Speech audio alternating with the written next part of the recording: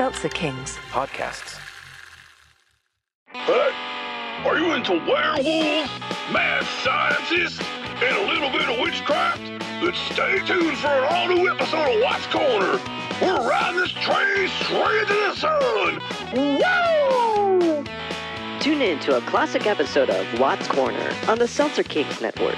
Available on all podcast platforms. I don't see why we have to cut those jokes, Gavin. I mean, they were perfectly fine in 8th grade when I learned them. Ass. The following podcast contains... Oh, won't somebody please think of the children? explicit language.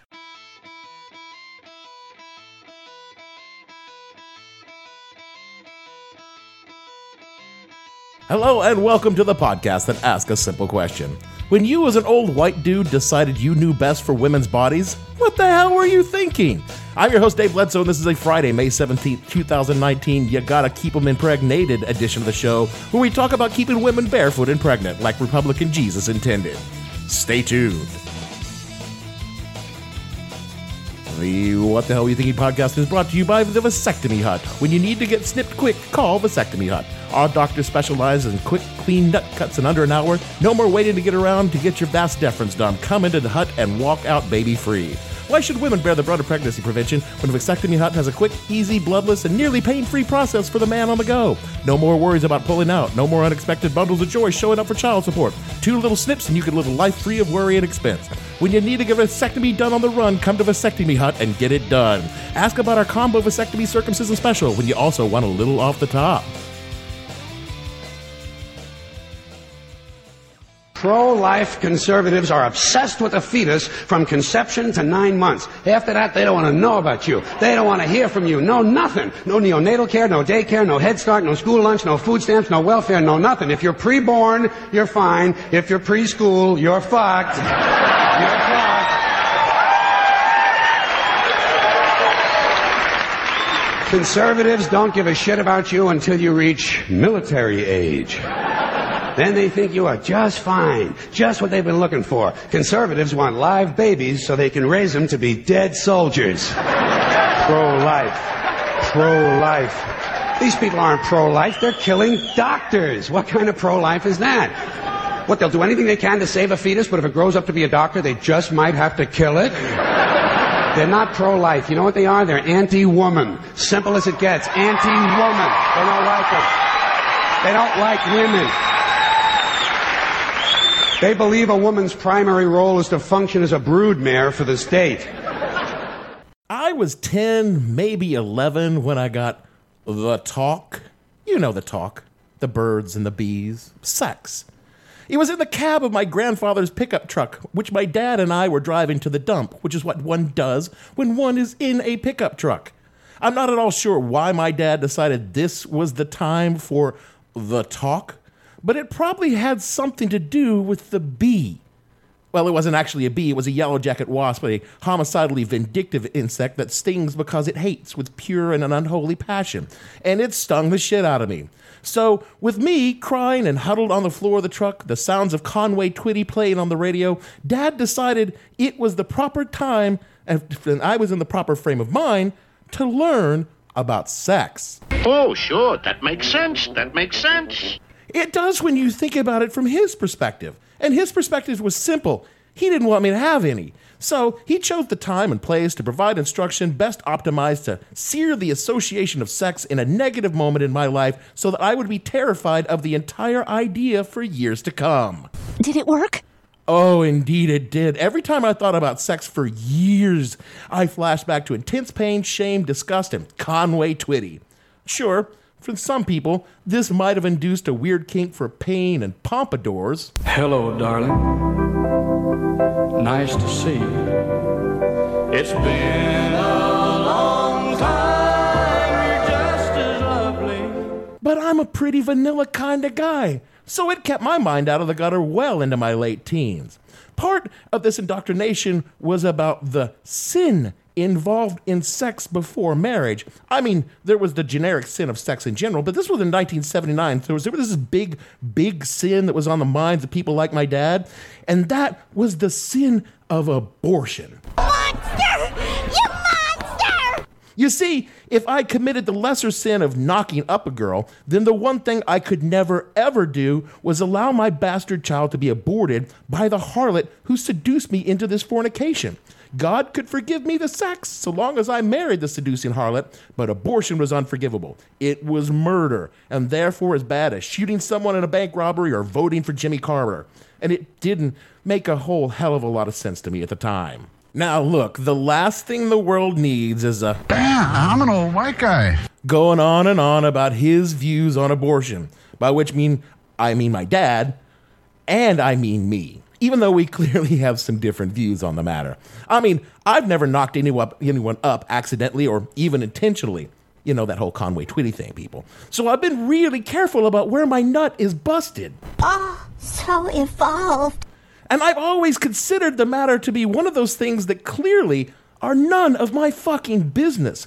It should be legal, it should be safe, and it should definitely be someone else's problem. If, in the unlikely event I ever accidentally slip one past the goalie, then I will do exactly what my unfortunate partner decides, because she, and I cannot stress this enough, is the one that has to go through all the goddamn work of carrying our little bastard. In this regard, I consider myself to be...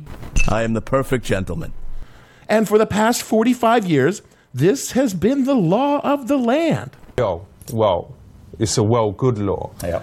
Most of you are probably familiar with the case that established the precedent, Roe versus Wade. In 1973, the Supreme Court decided in a 7-2 decision, quote, the court ruled that the Due Process Clause of the 14th Amendment of the U.S. Constitution provides a fundamental right to privacy that protects a pregnant woman's liberty to choose whether or not to have an abortion, while also ruling that the right is not absolute and must be balanced against the government's interest in protecting women's health and protecting prenatal life. The court resolved that this balancing test was by trying to state the regulation of abortion to 3 trimesters of pregnancy. The court ruled that the first trimester, governments could not prevent abortions. During the second trimesters, abortions still could not be prohibited, but governments could, quote, regulate the abortion procedure in ways that are reasonably related to maternal health, unquote. During the third trimester, abortions could be prohibited entirely, so long as the laws contained exception for causes when abortion was necessary to save the life of the mother. Because the court classified the right to choose and to have an abortion as a fundamental, the decision required courts to evaluate challenged abortion laws under the strict scrutiny standards, the highest level of judicial review in the United States, unquote. As you might imagine, this made a lot of people very angry and has been widely regarded as a bad move. Oddly enough, not just on the side of people like my dad, who think abortion is sinful, but also among proponents of legalized abortion, including none other than the notorious RBG herself. A movement against access to abortion for women grew up, flourished around a single target. And what was that target? It was 9 unelected judges decide this question for the nation. It should be decided by the people's elected representatives, by the members of the state legislature.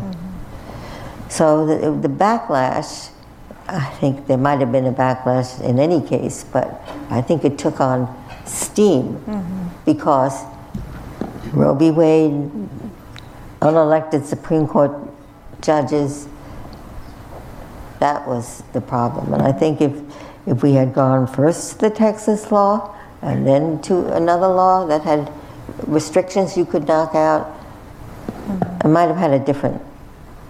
I compared it to no-fault divorce. Within 10 years, that whole fight was over. It started out in this state, New York. The only ground for divorce was adultery. Right. And 10 years later, no-fault was well accepted. Others criticize Roe for its language, which is so carefully worded that it leaves loopholes large enough to drive a bus through. Namely this, quote, though the state cannot override the right, it has legitimate interest in protecting both the pregnant women's health and the potentiality of human life, each of which interest grows and reaches a compelling point at various stages in the woman's approach to the term. It's a little vague, Spock.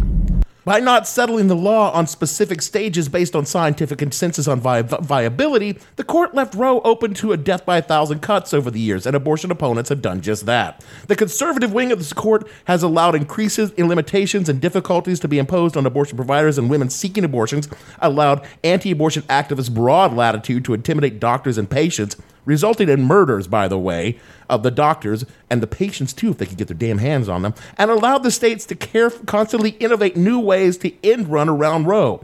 Ginsburg might have been right. A slower, more methodical approach to legalization might have allowed the science and the public opinion to catch up with the law, much in the same way it did with gay marriage. Of course, women would still be suffering and dying through those intervening years, which I admit is not ideal. Now look, the anti-abortion folks have a plain and simple argument which they very much believe. Abortion is murder. Good point. Is it though? The Christian perspective, and 99% of the people who are against abortion are very Christian. Ironically enough, in the statistics, I gathered even more ironically from Focus on the Family, a notorious white-wing Christian group, just to the shade left of Attila the Hun when it comes to women's right. Quote, the church has connections with many women who choose abortion, CareNet research found. In a survey of 1,038 women who have had an abortion, 70% claim a Christian religious preference, and 43% report attending church monthly, or more at the time of the abortion, unquote. So I guess the answer to that is... What would Jesus do?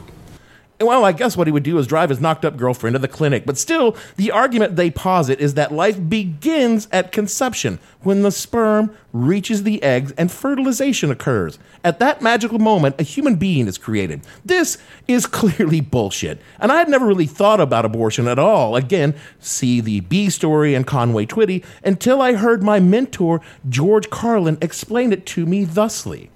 But even after the egg is fertilized, it's still 6 or 7 days before it reaches the uterus and pregnancy begins, and not every egg makes it that far. 80% of a woman's fertilized eggs are rinsed and flushed out of her body once a month during those delightful few days she has. They wind up on sanitary napkins, and yet they are fertilized eggs. So basically what these anti-abortion people are telling us is that any woman who's had more than one period is a serial killer. I checked the math, I checked the science. George is right. So let's do the science, you and I. When does life begin? I'm going to skip past all the college freshman dorm room high talk because George taught me that life began about 1 billion years ago and it's a continuous process. So the better question is, when is a fetus viable? Which is a term that Roe v. Wade just basically made up. Doctors... Fucking doctor. The doctor can kill you. Who presumably know about this shit have a simple rule. They do some math. At 24 weeks, 6 months into the pregnancy, the chance of a fetus surviving outside the womb crosses 50%. Notice they say they survive. The long-term prognosis at this point is still not particularly great. Quote, although the incidence of major disabilities remain high at this point, neonatologists generally would not provide intensive care at 23 weeks, but would at 26 weeks. As of 2006, the two youngest children survived premature birth are thought to be 21 weeks, 5 days, and 21 weeks, 6 days. Both children were born just under 20 weeks from fertilization, or 22 weeks of gestation. At birth, the second child was 9 inches long and weighed 10 ounces. She suffered from digestive and respiratory problems together with a brain hemorrhage. She was discharged from Baptist Children's Hospital on 20 February 2007. As of 2013, she was in kindergarten and on the small end of the normal growth curve with some developmental delays, unquote. Which is why the court set the upper limits for all of this at 24 weeks. And all of this made sense and it's been just generally accepted by rational people for nearly half a century. And then...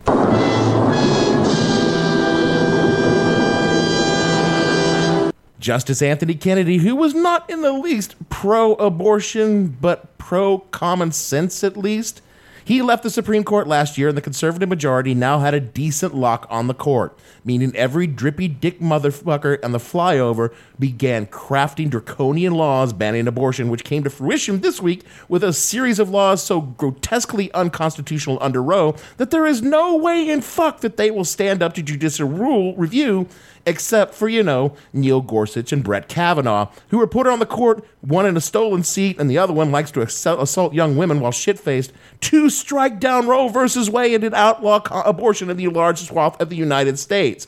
This has made so many anti-abortion Christians cum their pants that there are parts of Georgia and Kentucky ankle deep in old white dude jizz. Dude, sick! Let's begin with the most recent bill in Alabama. The most recent bill is in Missouri, which is basically a carbon copy of Alabama. From the New York Times, quote, the bill that the Republican-controlled legislature overwhelmingly approved would prevent abortions at every stage of pregnancy. It includes an exemption for cases where a woman's health is at risk, but lawmakers rejected a proposal to add exceptions for causes of rape or incest. Women who have abortions would not be prosecuted under the measure, but doctors could be charged with a felony and face up to 99 years in prison for performing this procedure, unquote. This is nearly a word-for-word copy of the law Roe struck down in 1973. It only adds provisions for prosecuting doctors so severely.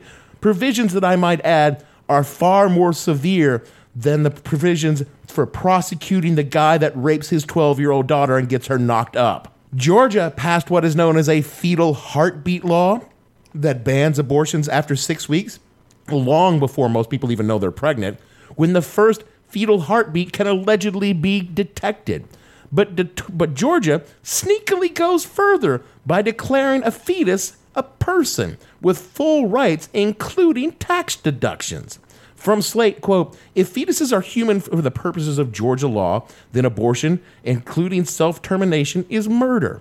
A woman who plans and carries out the termination of her own fetus, quote, caused the death of another human being, unquote, in violation of Georgia's murder statute. The penalty for this crime is life imprisonment or death.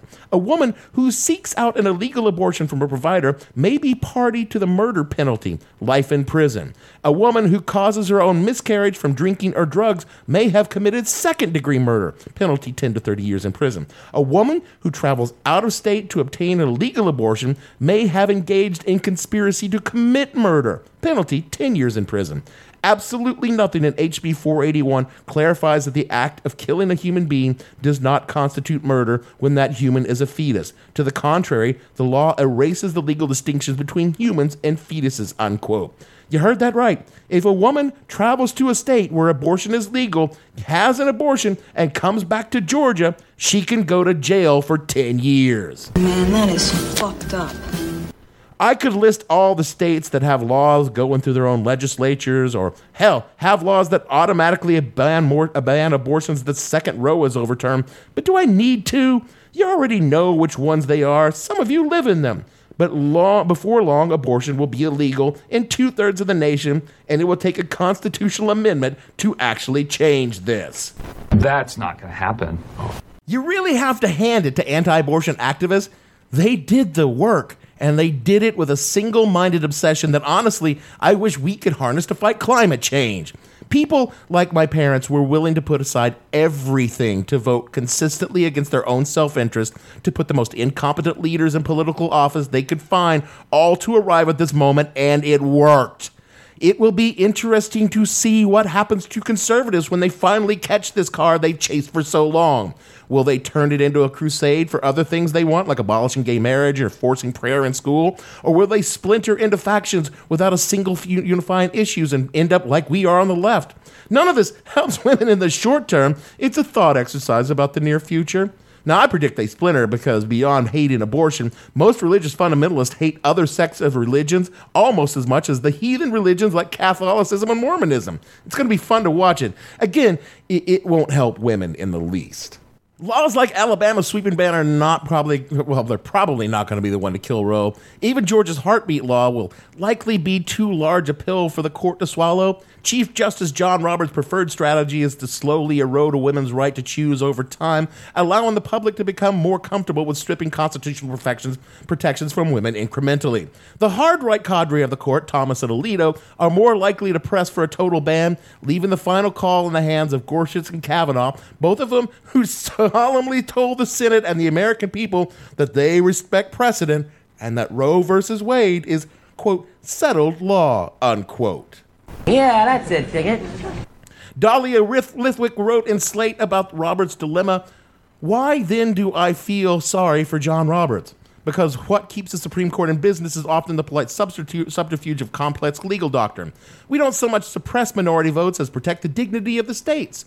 We don't so much enable dark money to corrupt elections as to mute free speech. And we don't so much as punish women for bearing children as celebrate God and babies. This is all the kind of democracy-suppressive language the justices can get behind. It's why Americans don't riot in the streets. It's easiest to swallow when courts pretend to be a bit more human than they are, while what are essentially unvarnished religious arguments get dressed up in platitudes about patient care, informed consent, maternal information, and solicitude for mothers in distress. It's easier to pretend that every fertilized egg is a person if one also acknowledges that every mother is a person as well. But legislators in Ohio who insist that an 11-year-old rape victim has no legal autonomy or dignity, and legislators in Georgia who insist that women can be investigated and charged with murder for their miscarriages, and legislators in Alabama who bragged that they would disregard the interest of rape victims for now because it would get this legislation before the Supreme Court sooner,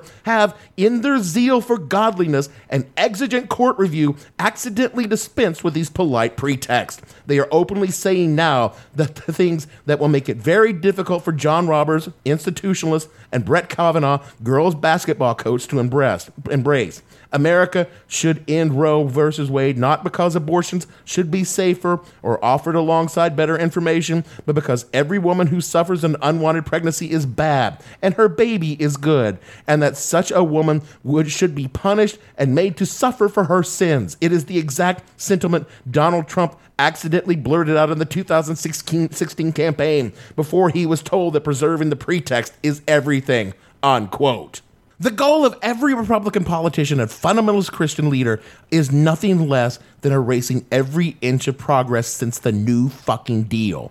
They want to ensure that white men remain firmly ensconced at the top of the social, economic, and political pyramid. They want to force religious homogeneity on America. They see women as subservient to men and a direct threat to men. They need to keep women as second-class citizens because if they do not, then the others, like black people, will get crazy ideas that maybe they ought to have rights as well. They want to couch this as a moral issue, but it's not. It's about power, and they know they are a generation away from having none. So they must force these issues now to retain any kind of power at all, because in 50 years they will be obsolete and on the verge of extinction. Overturning Roe is their final cast of the dice, and if they win, they gain years of relevance and power. Don't let their bullshit fool you. GOP politicians and even fundamentalist leaders give two fucks about the unborn. I honestly don't know how this plays out. Maybe John Roberts will jump on the grenade for the good of the institution of the court and strike down these laws, but it's equally possible he says fuck it and blows it all up. Either way, it's only a matter of time unless we win back the White House and the Senate in 2020. Souter and Ginsburg are not young and they can't hang on forever. And if we let Donnie Dinky Dick stay in power, he will be replacing them with someone who will definitely take down Roe. So it might be a good idea to vote for whoever the fuck shakes out of the primary and vote like they're the second coming of Roosevelt, because we are literally on the precipice of losing Roe and a whole bunch of other rights protected by the Supreme Court rulings. Because once the genie is out of the bottle on Roe, there's nothing that stops the fundy hate. Mark my words, pod friends. So, what can we do about it? Jack and shit. And Jack left town. Yeah, probably when it happens, people will get mad and they'll take to the streets, but nothing short of forming barricades and dragging Republicans into squares on tumbrils will change anything. And I want to say, oh, we can organize, we can march, we can make politicians listen, but that's all stuff we should have been doing years ago. We are here because the left got complacent, we got so factional and fighting each other, just like we're doing now in the months leading up to the primaries in 2020, while the right got tight, focused like a fucking laser on their goals. So we got to rip pages from their fucking prayer books and focus like a laser on our goals. We have to win in 2020 and win big. Then we have to balance the court. Hopefully there will be something to salvage by the time we get the chance. And we need to get focused on passing the Equal Rights Amendment that folds abortion as health care into the amendment. It's a long and hard pull, but it needs to be done. Otherwise, women should go out and start shopping for some nice red dresses and lovely white hats, because the fundies and the GOP won't stop until they put you in them.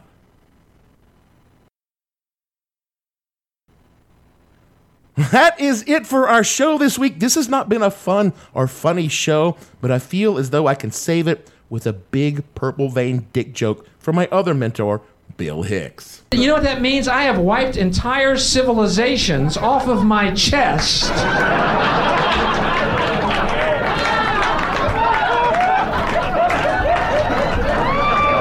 With a gray gym sock.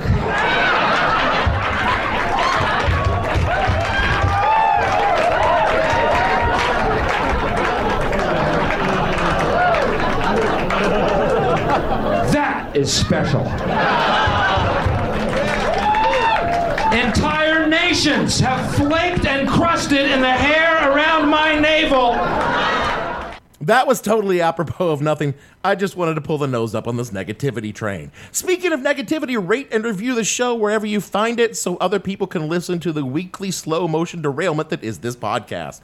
All of my pedantic rants are on Twitter at @thehell_podcast, and each and every bad idea and ill-conceived notion that I've ever recorded can be found on SoundCloud at the show name and on whatthehellpodcast.com. So for me, Dave, I did not make one tasteless abortion joke this entire show. Bledsoe, producer, he made 12, but I edited them out. Gavin, and all the fictional dudes hanging outside the clinics trying to pick up chicks on the show, we want to say, there are just no fun songs about abortion. We looked, and so we settled on this one and the tasteless show title. We'll see you all next week. Gotta keep them separated.